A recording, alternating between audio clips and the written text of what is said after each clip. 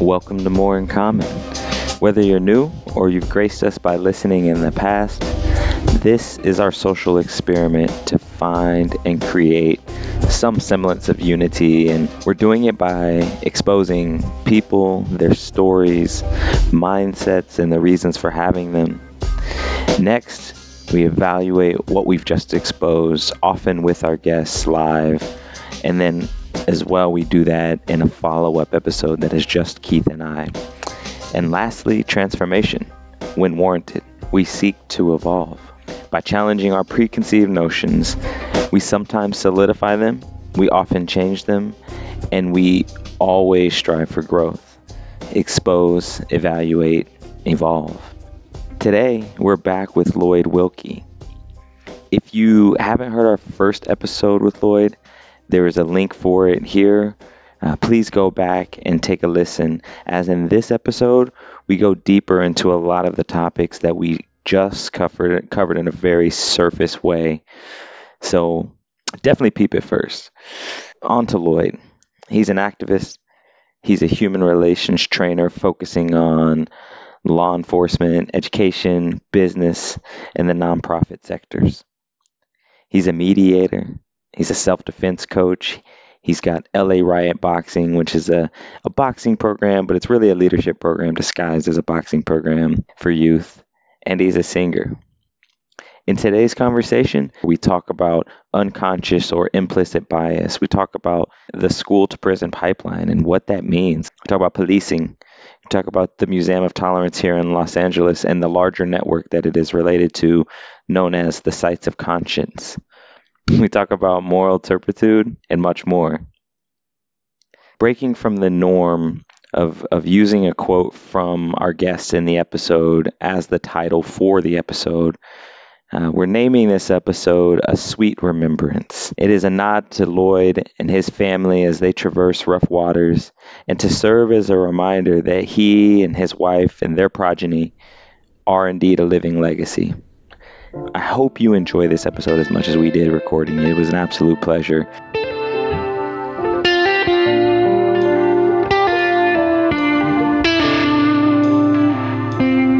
All right, first topic.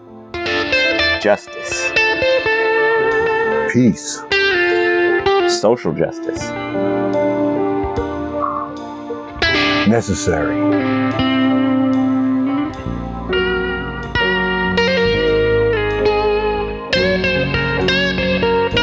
Well, welcome back. Appreciate you, Lloyd, taking the time to talk with us again. One of the interesting things about feedback that we got from the last conversation was, and we said this a little bit in the follow-up episode, but just how it was almost like a carrot dangling in front of the horse, and people felt like they didn't get enough. They wanted more, which I thought was great feedback, given that we talked for a little over an hour, and yet there was still people wanted more, and there were certain things that we wanted to dive into, and so we appreciate you taking the time to talk with us again, so we could spend a little bit more time on some of those topics in particular. I'm really happy to be with you guys. Thank you, and I listened to your follow-up, and y'all said some real nice stuff about me, so I'm real honored to be here, and, thanks. Well, we're excited. Let's jump in. The first thing that we both decided we wanted to go into was unconscious bias. We kind of slipped it in there at the very end. I think we were trying to wrap, and then we slipped it in, and then we ended up going for another 15 minutes or so. But this is deeply tied to work you do. And I think it would be interesting to just start at the beginning and level set on what unconscious bias or implicit bias, like what is it? What does it mean to you? What does it mean to people when they hear it? And what's your work involved? Yeah. So I'm not an authority on this. I can point you into the direction of many experts. And there's a lot written on this, and it's been studied up and down by, capable people. So I guess what I'm saying is this is not something I'm making up. And it exists. It's real. It's a fact that all of us are walking around with implicit bias, and that simply means that our brains have developed in certain ways, and we have been influenced through our lives, the experiences we've had, the things that we've absorbed from our society and from the people around us, and our experiences, all contribute to the formation of unconscious bias, right? We're all walking around with it. It's not just something that I'm accusing one group of people over another of having. We all have it. And would you equate it to racism? No, in no way, right? I mean, sometimes this unconscious bias can be based on race. It can be, we can absorb racist ideology and belief, and you know, we can absorb that stuff unconsciously, right? And in many ways, not even be aware that we, that we have this stuff, right? And, you know, but it will show up. It will show up at some point.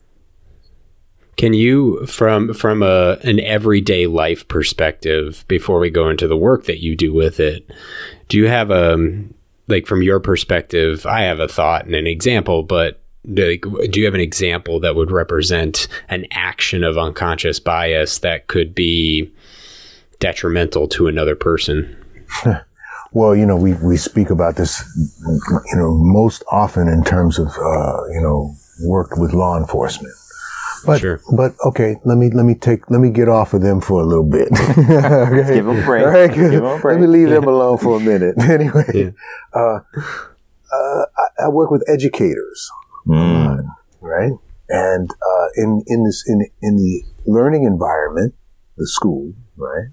A teacher may not have an awareness that they have an unconscious bias for or against a group of people. For example, let's say girls, right? And so if this is a math teacher we're talking about, and every time he asks, he or she, let's say he, okay? Right. Every time the math teacher, asks a question of his students, and the girl throws her hand up in the air because she knows the answer, but he instinctively defers to the boys. Right? Doesn't know he's doing it. Writes her off. He writes females off in general. Right. She can't know math. Right. That would be an example of an unconscious. He may not know he's doing it. There have been some studies where they videotape teachers, and they watched their eye, you know, where their eyes were going, and they watched who they kept their eyes on, you know. And so if they're, you know, and in many instances there was, you know, maybe the one African American boy in the class was watched very carefully, you know, that kind of thing. So, you know, there's unconscious bias that's happening. What's interesting about that example, it reminds me of an interview I heard about the difference between racism or experience in England versus experience here. And one of this person, it was on the radio, and this is completely not a very specific example, but the anecdote plays true in that they go to a restaurant in America, if you know they're black and the waiter is white, they're less likely to make eye contact. They're shorter with them. They're less likely to have an engaged conversation. Whereas in the UK, in their particular experience, it didn't matter what their color was. They just seemed like they were an everyday person. But here, because we are talking about, you know, unconscious bias, especially things rooted in the United States, it's that behavior that you don't know what you're doing, or you don't know that you're doing. And I think what your example provides is something that Rodney and I talk about, is how stress, and specifically in policing, enhances our actions based on our unconscious biases or our implicit biases. But that example ultimately shows that stress isn't necessary. It is just something that we can do in any everyday action that could potentially negatively impact somebody else. Because if you're that girl, you raise your hand and he doesn't call on you as the teacher, well, where am I? You start feeling invisible, or maybe you start being less inclined to raise your hand. And now all of a sudden you're not participating as much. Oh, maybe now I'm less interested in math, even though I loved it coming into this class. That domino effect of how just a small action like that can sway other people's lives. Mm-hmm. Right. What even, I mean, it's probably even, you could even say it regresses our actions, because we're going to more of a primitive state. Our fight, freeze, flow is the other one. Fight, freeze, flow. There you go. Reactions versus higher thinking. Well, yeah, I mean, I'm glad you went there, because, the implications, it might seem something, really simple and inane, but those things have consequences, right? Life-altering consequences for people, right? We always talk about the police. I mean, certainly in those situations, it's a life and death thing, but it's also a life and death thing when this young girl's trying to, become a mathematician, Well, and then it starts to answer the question, why do we have less female engineers? Why do we have less female coders? And so you do a lot of work in this area as far as implicit bias. Can you tell us a little bit more? I know it's specifically targeted at police, but you also work with educators. Can you tell us a little bit more about what you do around implicit bias and what I've seen that I think is helpful? Let's put it that way.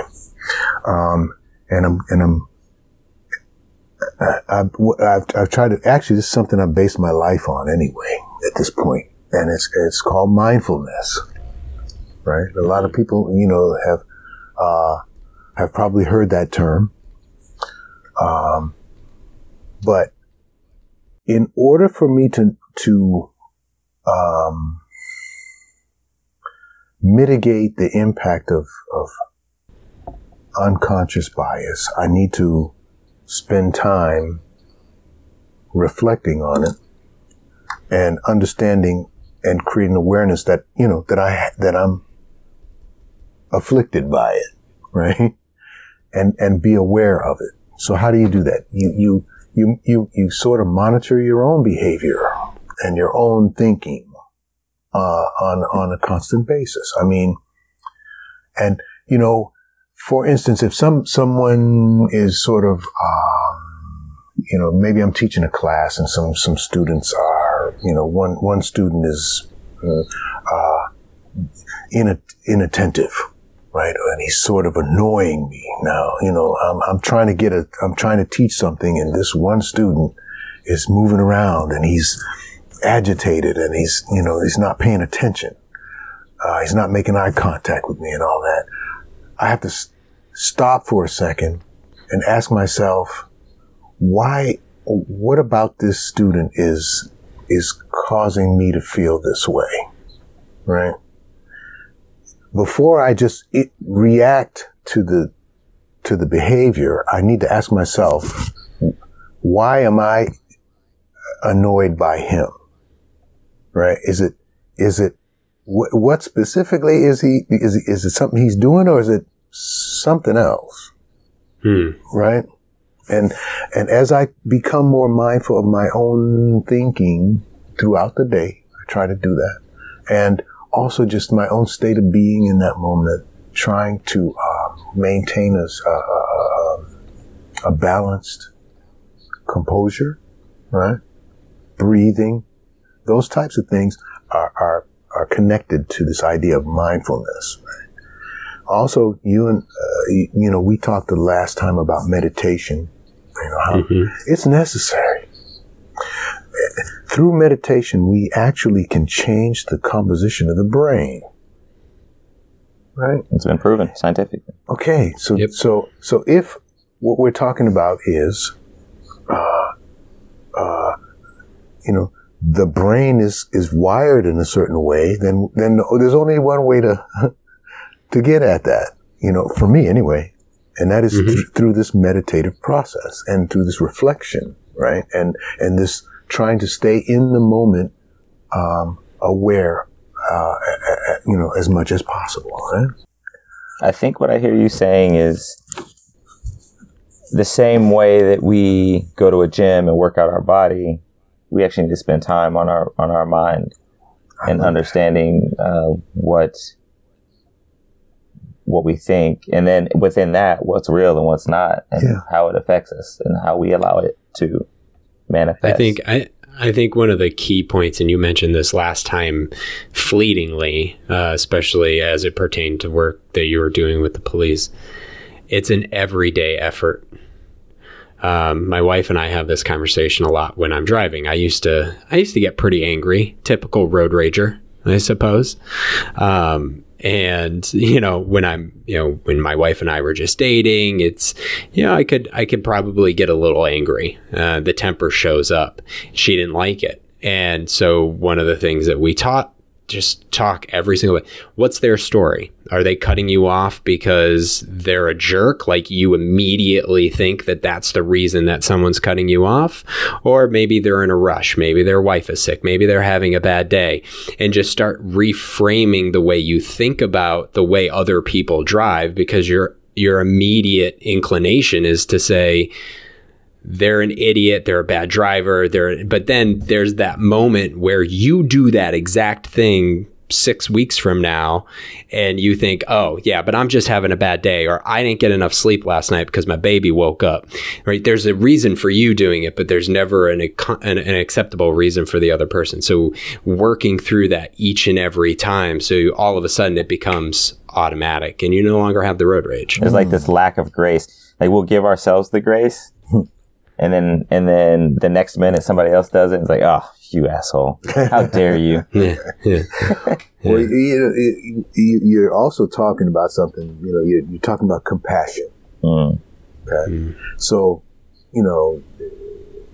one of the things that I'm understanding, through my own practice is that meditation helps in the development of compassion and empathy for others, right? It as I said, it actually does rewire the brain, and those things are important. Sometimes you may be faced with an aggressive person who is argumentative and hostile. If I can develop compassion for that individual and know that they're struggling with something. There's some deep pain that they're struggling with. That's put, that they're unloading on me at this point. Maybe we can have a different kind of an outcome, if I approach it from a compassionate place, right? And and this connects directly to the work with law enforcement. I believe truly, and there's going to be a lot of people that say, oh, no, you're crazy. I believe if they're developing a practice of mindfulness, that's why I've titled my Twitter account Mindful Policing. I haven't told anybody that's what it's about, but that's what it's about. That going into that, so now you work with police. What does that work look like? For like, are you training, teaching? What does that practical work look like for you? Okay, so I'm not the sort of the lead person on this. There's okay. This, I guess you'd call it a hierarchy. There's an organization at the Museum of Tolerance, and there is an established sort of curriculum that's been developed that we're using. My main function at the museum is touring individuals and groups around the museum to through the exhibits and engaging them in dialogue around the themes that are throughout the museum. right? So you're going to, for example, a large portion of the museum is dedicated to remembering World War II and the Holocaust, right? And so as we explore that history and all the theme, all these themes come up that are, certainly relevant for us to be thinking about and talking about, right? Things about, a lot of the obvious stuff that will come up when you think about a dictatorship that was eliminating its own citizens and killing people in that way. So, so that's my main function. There are some workshops that I co-facilitate that have to do with building community trust. But through the museum exhibits and through dialogue, we have lots of opportunities to really sort of, just investigate a lot of issues. Can you, maybe taking a step away from the policing component for a second, help us understand a little bit more about the entirety of the Museum of Tolerance? It's a wonderful place. I've been on the tour, and it's eye-opening.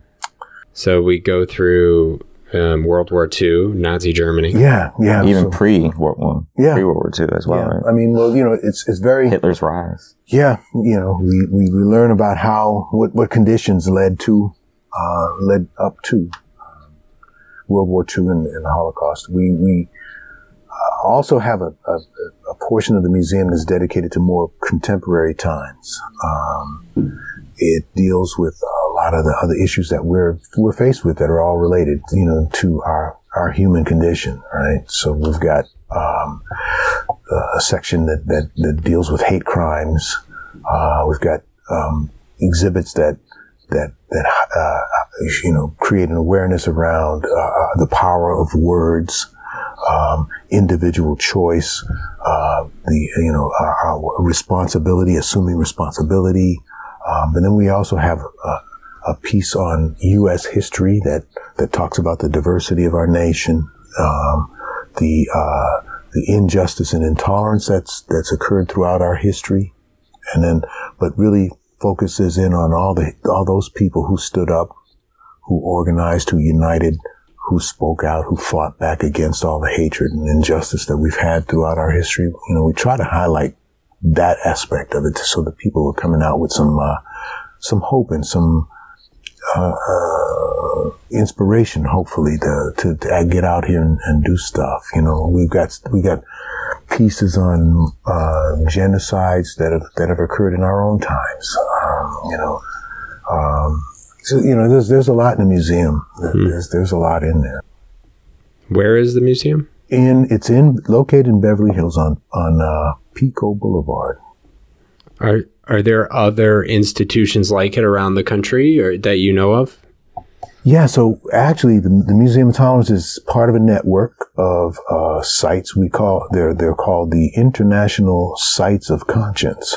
I would Google that. If you're traveling, there are a lot of places you want to visit.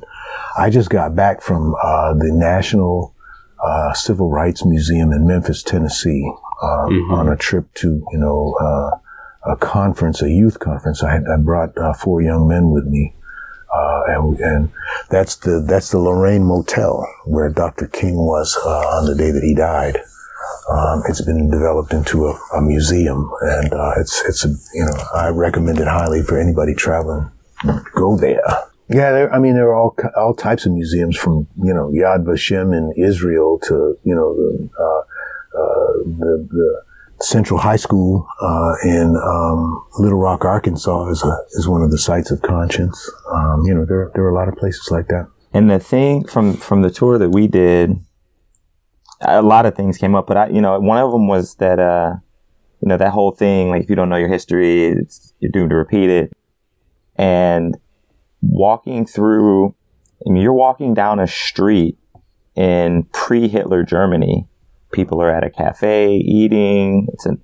And not long after that, you're in a concentration camp. And the question is, how does that happen? Mm-hmm. How does something like Hitler didn't, his first attempt at taking office was unsuccessful. Mm-hmm. He tried it multiple times, and it's like, well, what happens to allow that on that scale? And then trying to break that down. I think that education is monumental, because if we don't talk about it, we don't think about it, it'll happen again. Yeah, go ahead. I was going to ask two parts on, because you take these tours. I imagine there, especially in LA at the MOT, there's a general, diversity to the tour group, and correct me if I'm wrong, but you also say you engage in conversation. What does that look like? I think it varies depending on the group. My experience over the years, let's say it's law enforcement. Yeah. Law enforcement group, Because I wanted to ask the question, how do you approach the conversation of bias with a group I think that's probably a buzzword for that group, a hot button. That they're like, no. Okay. And I mean, even within a law enforcement group, you are going to have a continuum, of people. Sure. Right. They're not a monolithic group. Exactly. So, there are going to be people who are very receptive. There are going to be people who are very resistant. And then again, there are different types of law enforcement groups. There's the group of recruits. They're usually, very young, and brand new to the game. Then you'll have, I just spent 2 days with sergeants from all over the state, and there were about 25 of them, and they've all been, actively in the business for 20 years maybe, or more, and so there's a difference, in that. Then you also have we will also have groups that are in some way mandated to be there because, it's just your turn. Right. And, sometimes within that group, there are people saying, why did I have to come here? So there's a certain resistance from that person. Right. And then you have to kind of work on that. And so to your point, it begins with me, in particular, in my case, it begins with me sort of building rapport with the group, right? Because I'm not a cop, right? Mm-hmm. In fact, once they get to know me and I start revealing little bits and more of who I am, they find out that, I'm the furthest you're going to get from a cop. Yeah. Right? And as we learned a little bit last time. Right. And so, and then, sometimes that turns the heat up, but oftentimes, if I've been successful in the beginning at in some way building rapport with the group and with all the individuals in the group, then we can actually get to a place where we can have a real conversation and it can be respectful and it can, and both of us can learn something, that's what I'm after. Yeah. When you mention it, when they find out more about you, it turns the heat up. What does that look like, and how do we get out of that? How do we cool that fire? To get back to the fact that we're both just people. Yeah, well, I mean, again, I think if you're successful in the beginning, with the let's get to the human part first, right? And then we can overcome all that. We can see, as you learn more about me, then it's the same thing with any sort of relationship, right? As you begin to know the person in the beginning. Okay, I like this person, whatever. And then as you hang around them long enough, you start seeing all the, oh, wait a minute, that's ugly. Yeah. You don't get all that first. Right? Yeah, right? Yeah. That's not all going to be in the beginning. We're on our P's and Q's in the dating phase, right? Right, so that it's to be expected that, somewhere along the line, there's going to be something you don't like about me. I don't know, I think we get over it. You can tell probably through these couple of interviews that I try to use humor too. I think humor is a great, way to make it happen. Some folks would say that that I have developed a way of making myself not so threatening to people. Maybe that's part of it too. And I don't know if it's I don't know. I don't have all the answers to that. But if people don't see me as a threat, then perhaps they can open up a little bit more. Two thoughts. In my personal philosophy, I actually one of the lines is humor unites. Mm-hmm. I think it's a great jumping off point because we all laugh. But then it's been suggested to me that I'm like the least threatening looking black dude on the planet. So that's why I can get along with anybody. Uh-huh. So I think there's something to being able to lower the level of threat in order to have a human conversation. I mean, I don't do it. I just apparently look like Webster. So it just works for me. It happens, right? It's working, right? I can see that. Yeah, I can see what it is. It is a reality. Let's just say that it's a reality. If I was 6'3" and 200, 225, and maybe my skin was darker, and I was I might be more threatening to somebody, right? Yeah. But on appearance alone, I guess I don't appear to be that threatening. I want to take a big 90-degree turn here and ask you how this is an interesting topic as it relates to unconscious bias. There it is, right there. The idea that a black person is threatening, and it's a matter of scale on I'm less threatening versus I could probably go on that tour and the feedback would be maybe I'm not approachable. Right? But that's more of a human characteristic rather than a race characteristic. People aren't generally going to say, I'm threatening unless I have tattoos and ear piercing and like things that I decided to do versus, your natural state. How does, I mean, that is a reality of the unconscious bias of the people coming in no matter what. Like, how do you, I guess it's a general question. How do you feel about that? How do we mitigate that? And how do we break down that unconscious bias at a societal level? Because that's part of the problem, right? Yeah. Well, I mean, I think it's a huge part. And, just thinking through this right here with you right now, I mean, I'm just going to have to take it right back to mindfulness again, right? We just have to be mindful that we're doing it. It has to be brought to our awareness that it's happening, right? Just us sitting here talking about it, we're bringing it to mind. We know that it is happening. I know that a young African American male who is wearing a hoodie just looks threatening to some people, right? They're threatened by that, and they may not know why, but they're, and in some cases they do know why. Right. I mean, it is conscious for some, but unconscious for many.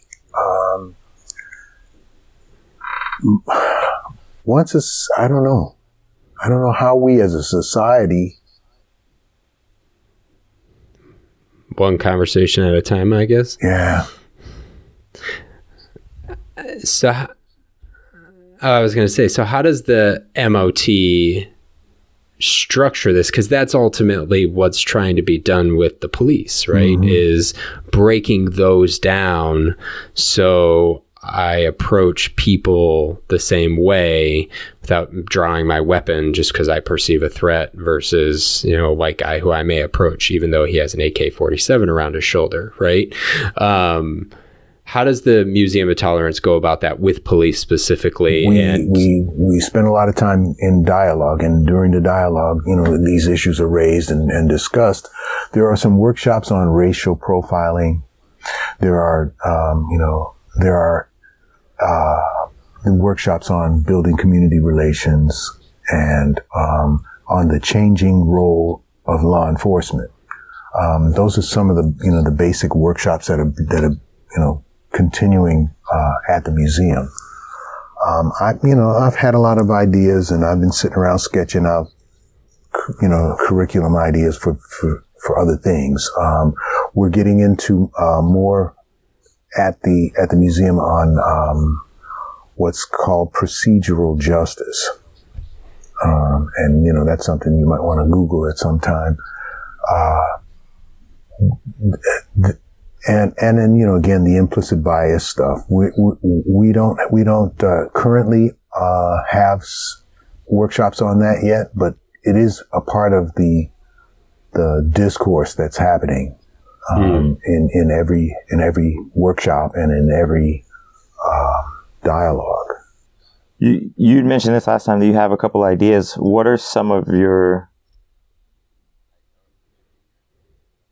So, I said I call it mindful policing. It starts with mindfulness, really. If I can find, and I've been, trying to find a way to bring that into policing, break down the resistance. Are you? Yeah, because at the end of the day, if somebody sits through a workshop and they don't want to be there, they're not bought in, nothing changes. Right. And this is with anything, any kind of learning. Mm-hmm. Are you familiar with the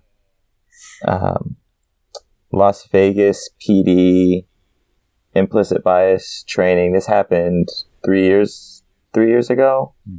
There's a really good story on it, and essentially, there's a lot of resistance to it. They brought in this group of trainers. Actually, it was a specific trainer. She was a police officer, so that kind of helped, but her being female didn't help. And but year over year, the number of gun-related incidents went down 96% after this training. And so here's something that I want to share this real quick. It's kind of a long story, but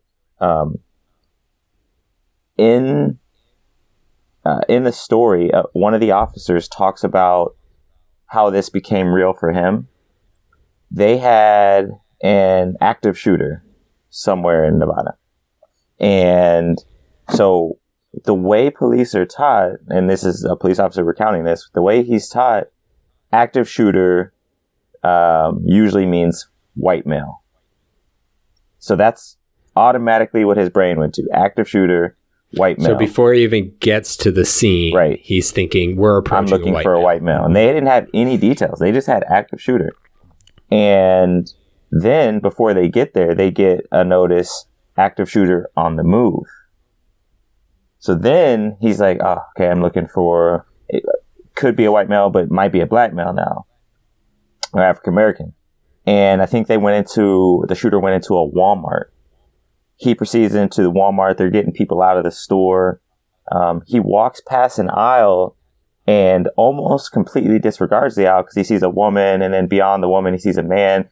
And he saw the woman and kind of went by, and then he was like, oh, that could be the shooter, the guy in the back.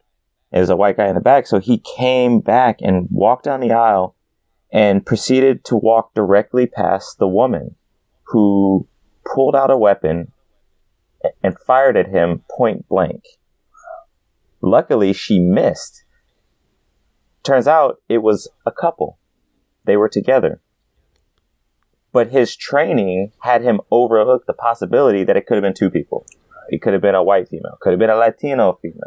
It could have been African American. It could have been all of these other things. But the way the training was structured, he didn't even he realized this afterwards as he's breaking it down. How did I almost get shot point blank? I overlooked her. Right. In my mind, she wasn't a suspect. It's like I ride motorcycles here in LA, which is highly dangerous. But there are studies that tell us that for somebody in a car, people actively disregard the single headlight. They don't see it. Like if I'm behind somebody, I have to know that they do not see me on a motorcycle. It's crazy, right? Our brain's a powerful thing. It's an interesting story about how explicit training creates implicit bias. Exactly.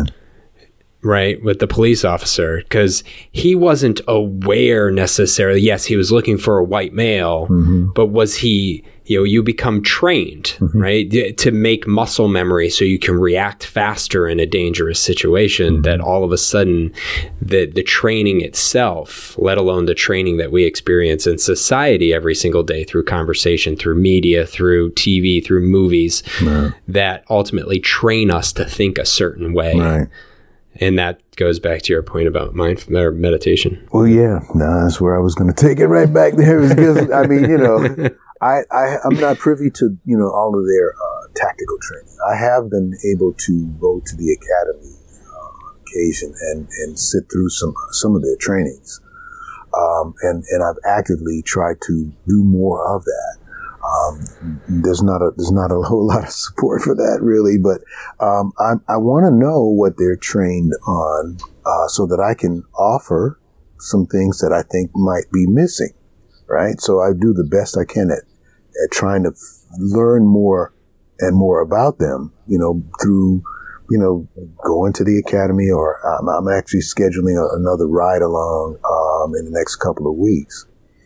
And things like that, so that I understand more about the training that they do get, so that I can actually, create the things that I think might be missing, that I think are important. And that's why, again, I call it mindful policing, because it's kind of a list of things I want a police officer to be mindful of, right?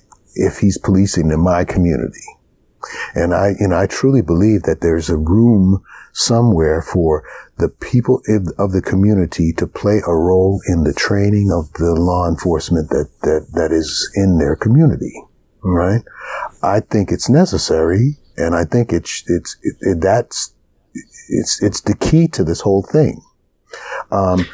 It was raised when President Obama brought experts to Washington, D.C. over a period of time and asked them to describe what, the future of policing was going to look like. And these experts all came together. There was one agreement, was that the citizens should play a role in some way in the training of law enforcement. I think that's where the key is.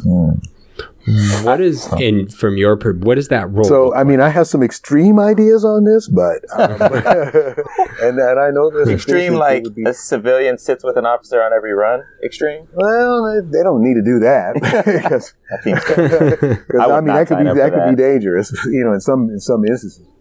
So I know there's a little pilot that's been discussed in one division here. A friend of mine has been working on it for a couple of years, and I've been trying to contribute to that. It's where let's say your local precinct receives a new officer. That officer's been transferred in, or comes from the academy, or is transferred from another division. That individual has to then go through a process of community training, right? So that officer now has to be introduced to all of the local leaders in the community, right? And be taken on a tour by that community member. There may be some sort of a committee or something of people that does this, right? That takes that individual around and introduces them to who all the players are in our community, and explains to them, the history, right, and the ins and outs of the community, right. That's kind of one version of it. But I take it as kind of a step further. I would love to have this happen, and there's going to be a lot of resistance to this. But I think that there should be a council, in some sort of a council. I'm not going to define it, but some sort of a council of individuals within a community that, when police officers come to that community, they cannot become a police officer in my community until they have passed our academy. Oh, okay. So they just went through the police academy. Okay. And they graduated, but now they have to go through a citizens academy. right? And until they pass that one, they don't get a badge and a gun in my community, right? I can see a lot of resistance to that. Huge. Idea. Huge resistance. Yeah. But think about it. I mean, just try to think of it from a different lens.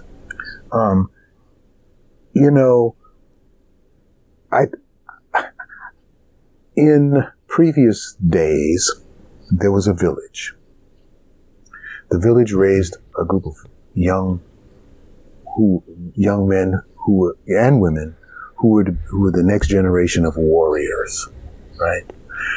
Those warriors were groomed and instructed by the elders and taught the survival skills and the other ethics and the values of the community. They could not become a warrior until they went through that process, right? After that process was completed, there was a celebration, and that individual became a warrior and responsible to take care of the needs of that community. Right? That was an individual now that everybody in the community knew they could trust because they were a part of the community. We raised this individual, right?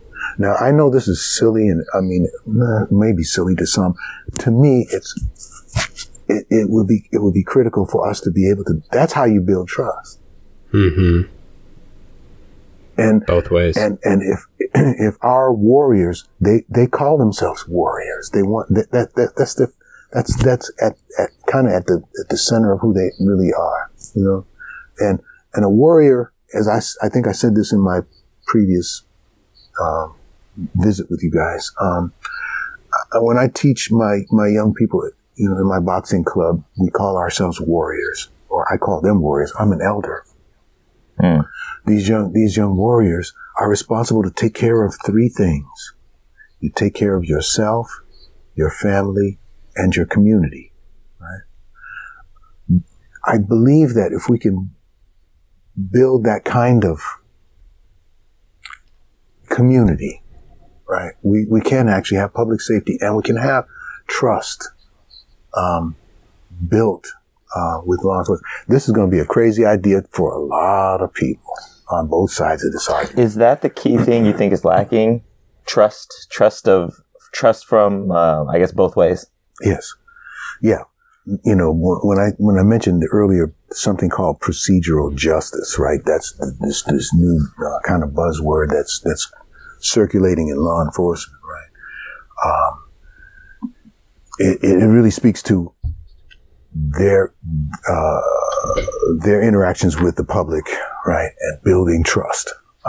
But that trust leads to legitimacy, right? You are seen as a legitimate authority in my community when that trust is there. Right? That trust doesn't exist. You're illegitimate to me. You have no jurisdiction over me because I don't trust you. Right. And so your power, your authority is illegitimate. The example would be, Ferguson. Right.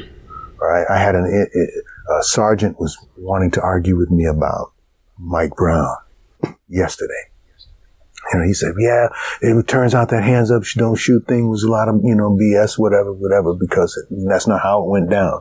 I said, you know, you can pick out this one individual, right, in this one case, and you could talk, a lot about the specifics of the case. But what it does is it pointed out, what it ended up doing was pointing out the larger issue, which was Ferguson was a cesspool. The police were in collusion with the court system and the city, and they were just pimping the citizens of Ferguson, and they were abusing people. And it's all in the Department of Justice reports. They went in and investigated all of that. And you could see that they had lost their legitimacy, right? People in Ferguson, fuck the police. You know what I mean? Because they knew they had been abused by the police up to this point. So it was the water they're swimming in. Right? So you develop that there's no trust. There's no legitimacy. So then you could easily see how Mike Brown would say, I don't see you as a legitimate authority. I don't respect your authority. I don't respect you. And then it becomes the war zone that you hear. Like I know police. I have friends and family that are police. You hear about war zone. You hear about the band of brothers. Right. I mean, it's us versus them, which is terrifying to me. I have a question about this concept of community, and what it means to you. Because this is an additional challenge. I love this idea. I think it's a really great idea to bridge the gap between citizens and the authority of the police. However, we live in an increasingly individualistic society, right? Like, I came into my neighborhood. I live in a cul-de-sac in Ohio, and it took 3 months before I first met my first neighbor, whom I've talked to once since, and that was over a year ago. And it took about, 9-10 months before I met my other neighbor, who we maintain regular contact. And there's some level of, and I'm just talking about the community of my cul-de-sac, right? Like, just trying to simplify it. But, everybody tries to kind of maintain themselves, and versus, we've got media, we've got a lot of different distractions and other things. So how do we then increase the sense of community so that not only are we trusting those who have the authority to police us, but we can trust each other to represent what we want to be as a community? Man, I wish I knew the answer to that. I don't know. Do you know? No. I think I might have some ideas, but no, I don't know. I don't know. Do you see that being part of the challenge? I guess is probably a better question, being from your experience. Yeah, it's a challenge. I mean, I think it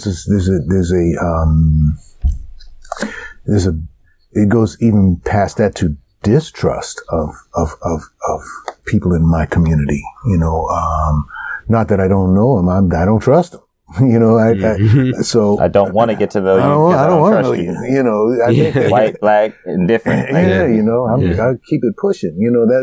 I think that's where we're keep walking, bro. Kind of where we're at, and it is kind of disheartening in a way. For somebody like me, I come from a culture where we hug everybody. Yeah, that's back in the day, but today it is. I think. A little rougher around the edges. Speak said it in our first episode, go up to somebody and shake your hands, because I would argue that, as we talk about this unconscious bias component, that not only do we have unconscious bias about people of other color, people of other gender, but we have it of just people that we see. I don't want to talk to you for whatever reason because I'm not going to. And it creates this bubble that we all live in, but we bring people in, and the more people we bring in, the more we trust them. But it creates this, and maybe we'll talk about this later, this us versus them mentality.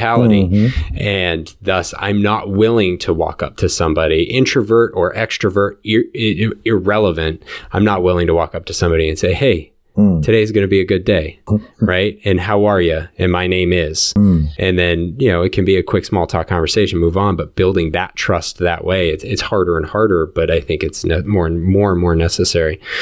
I don't know. I wasn't planning on doing this, but I'll share a couple of my own unconscious bias.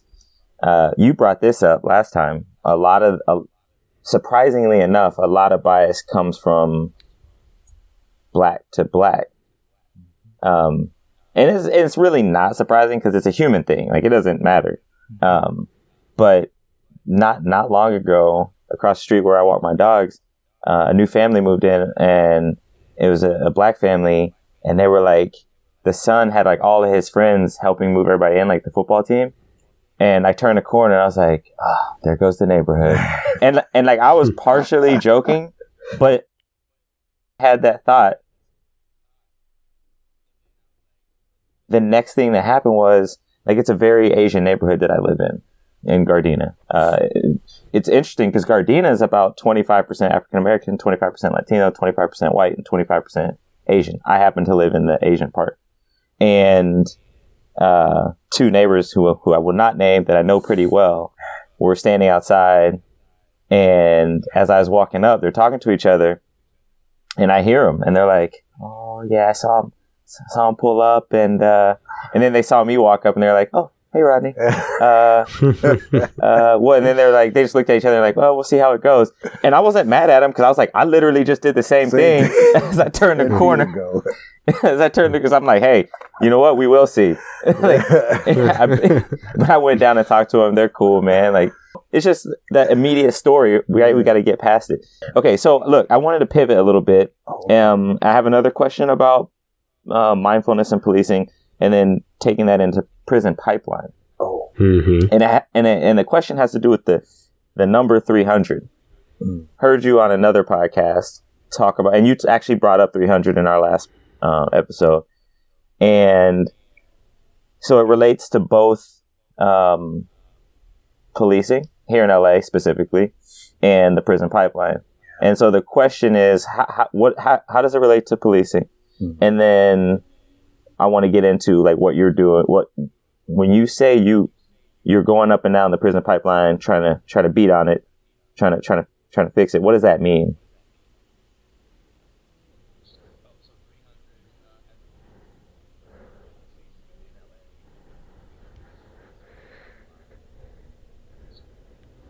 I mentioned that in the other podcast. I came up. I've been focused on a couple of specific issues in relation to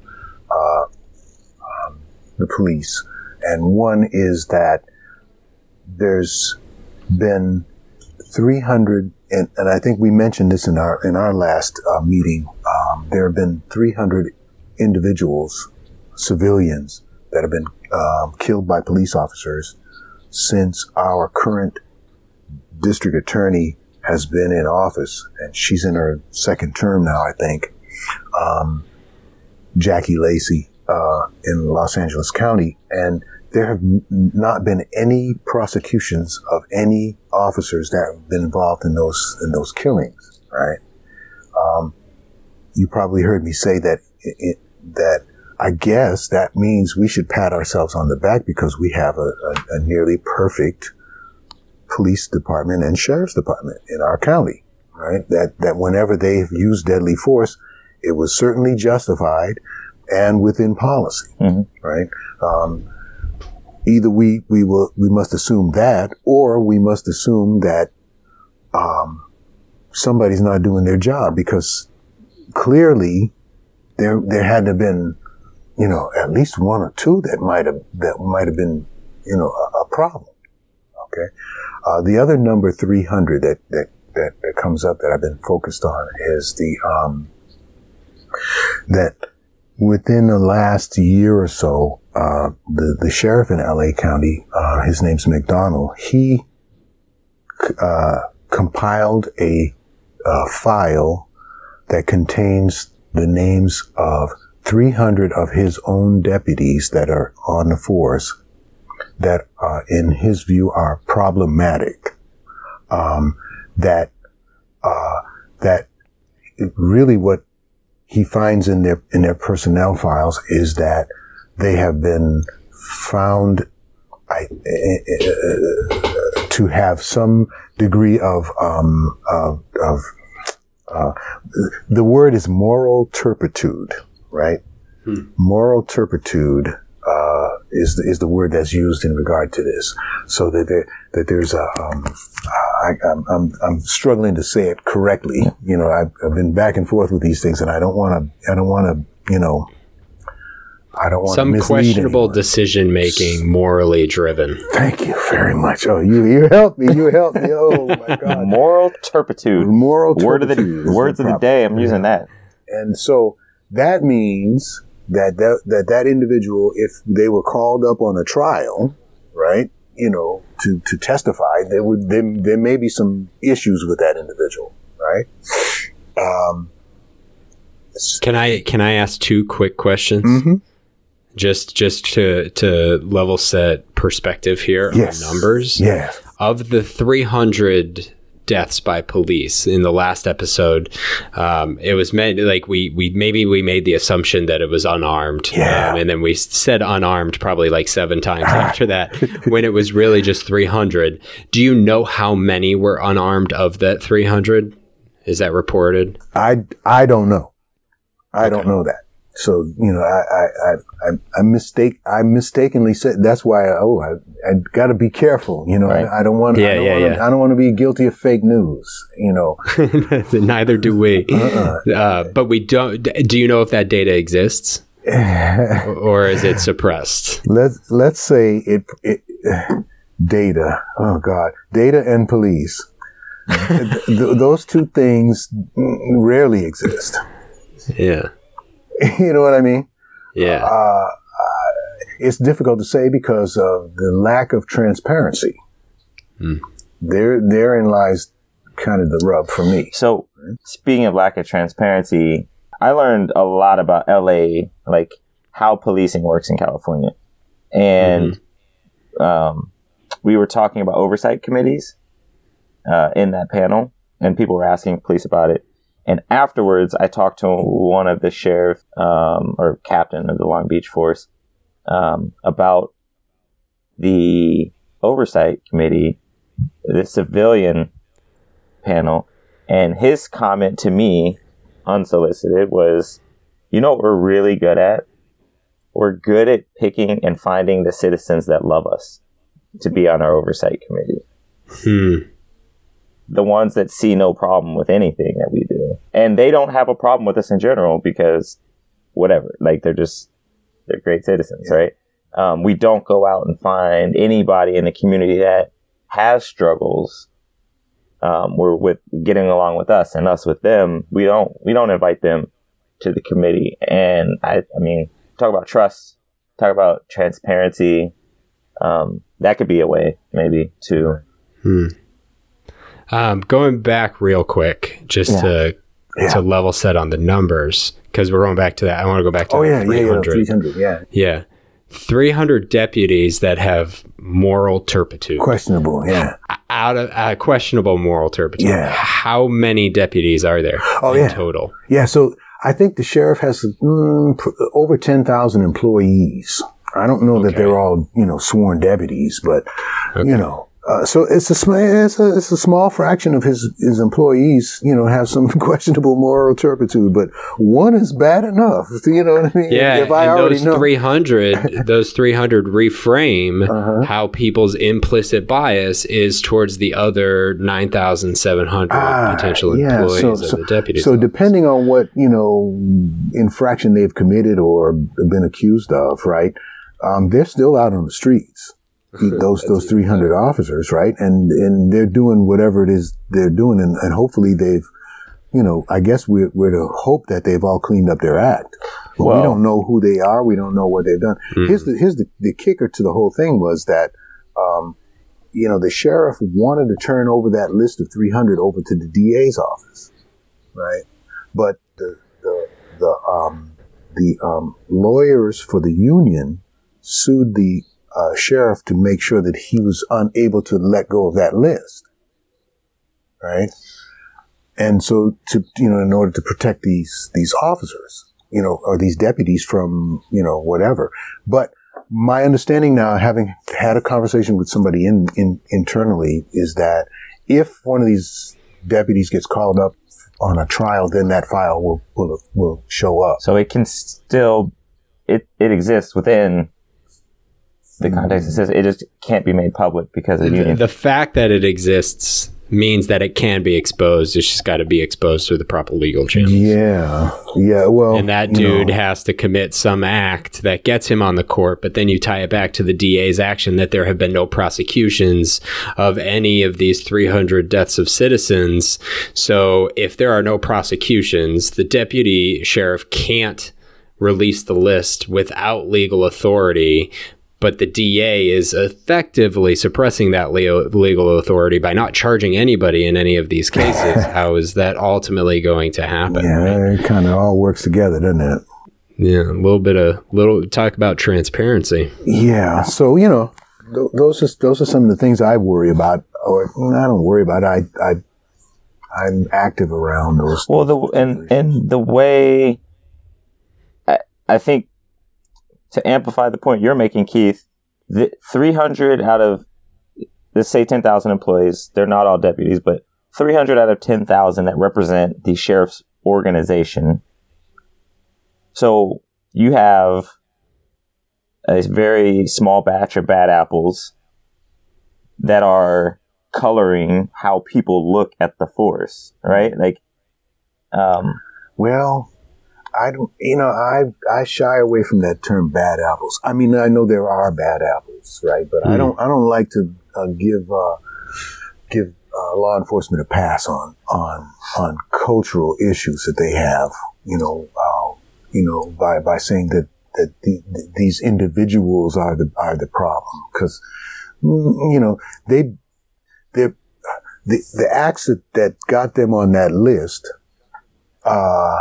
were probably things that were condoned in the past by the culture that existed under the previous sheriff, right? So Baca, if you recall, went to jail, okay, because he promoted a culture, of corruption or abuse or something, and there was a whole culture that was going on prior to this new sheriff coming in. And so I think what I'm encouraged by was that he actually took the step to try to ferret out some of these individuals. and wanted. So I guess I challenge that just a little bit by saying, well, yeah, okay, that culture may have existed, but the guy in charge now has A, investigated, and B, was ready to turn over and was stopped by. Yeah. I'm trying to give him some credit for that. Yeah, okay, and but he was stopped by the union, which promotes. That's a piece of this ecosystem of promoting this type of behavior. Like if we're trying to get it out of the system, why is the union not okay? Because the union is only there to protect its people, aka make money. The entirety of its people and all of that stuff. However, if they really wanted to protect them, they would be on the side of airing out all of this stuff so that they can then be secure in the knowledge that stuff is on the up and folks are becoming more and more trustful of the sheriff. Does that make sense? Or at the very least, being supportive of taking them off the streets, right? So that if they don't want this list exposed to the public, that they're limiting these officers' ability to put themselves in a position that could then potentially be prosecuted and ultimately reveal this list. Right, and create more problems for us anyway. I mean, if I've got, as you say, bad apples in my group, and I'm trying to protect my officers, the way to protect them is get rid of them bad apples. That's it. Right? Right, yeah, I think that's my point. Like, bad apples, yeah, and potentially a bad term, but the point, like, you've got a group of bad actors, a group of people that are known to have poor moral turpitude. God, I love that. That's fantastic. Turpitude. The way it comes off the tongue, right? It's like a fine je ne sais quoi, It's just. Now, if you said it with a British accent, I would really then buy it. With reprehensible moral turpitude. You are the smartest person in the room right now. Ever. You've just jumped 100 IQ points. But I mean, those 300 are. I mean, in my estimation, like if you go from the anti-police, like if you go to somebody who hates the police, they're looking at those 300 like, that's how I look at police. Yeah, for sure. Right? And so every cop they see is one of them 300. Is bad. And we three sitting here know that that's not the case. Right.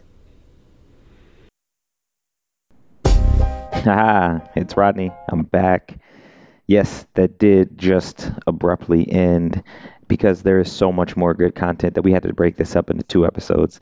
So there will be a part 2 releasing very shortly for your eardrums to continue the conversation. Until then, expose, evaluate, and evolve.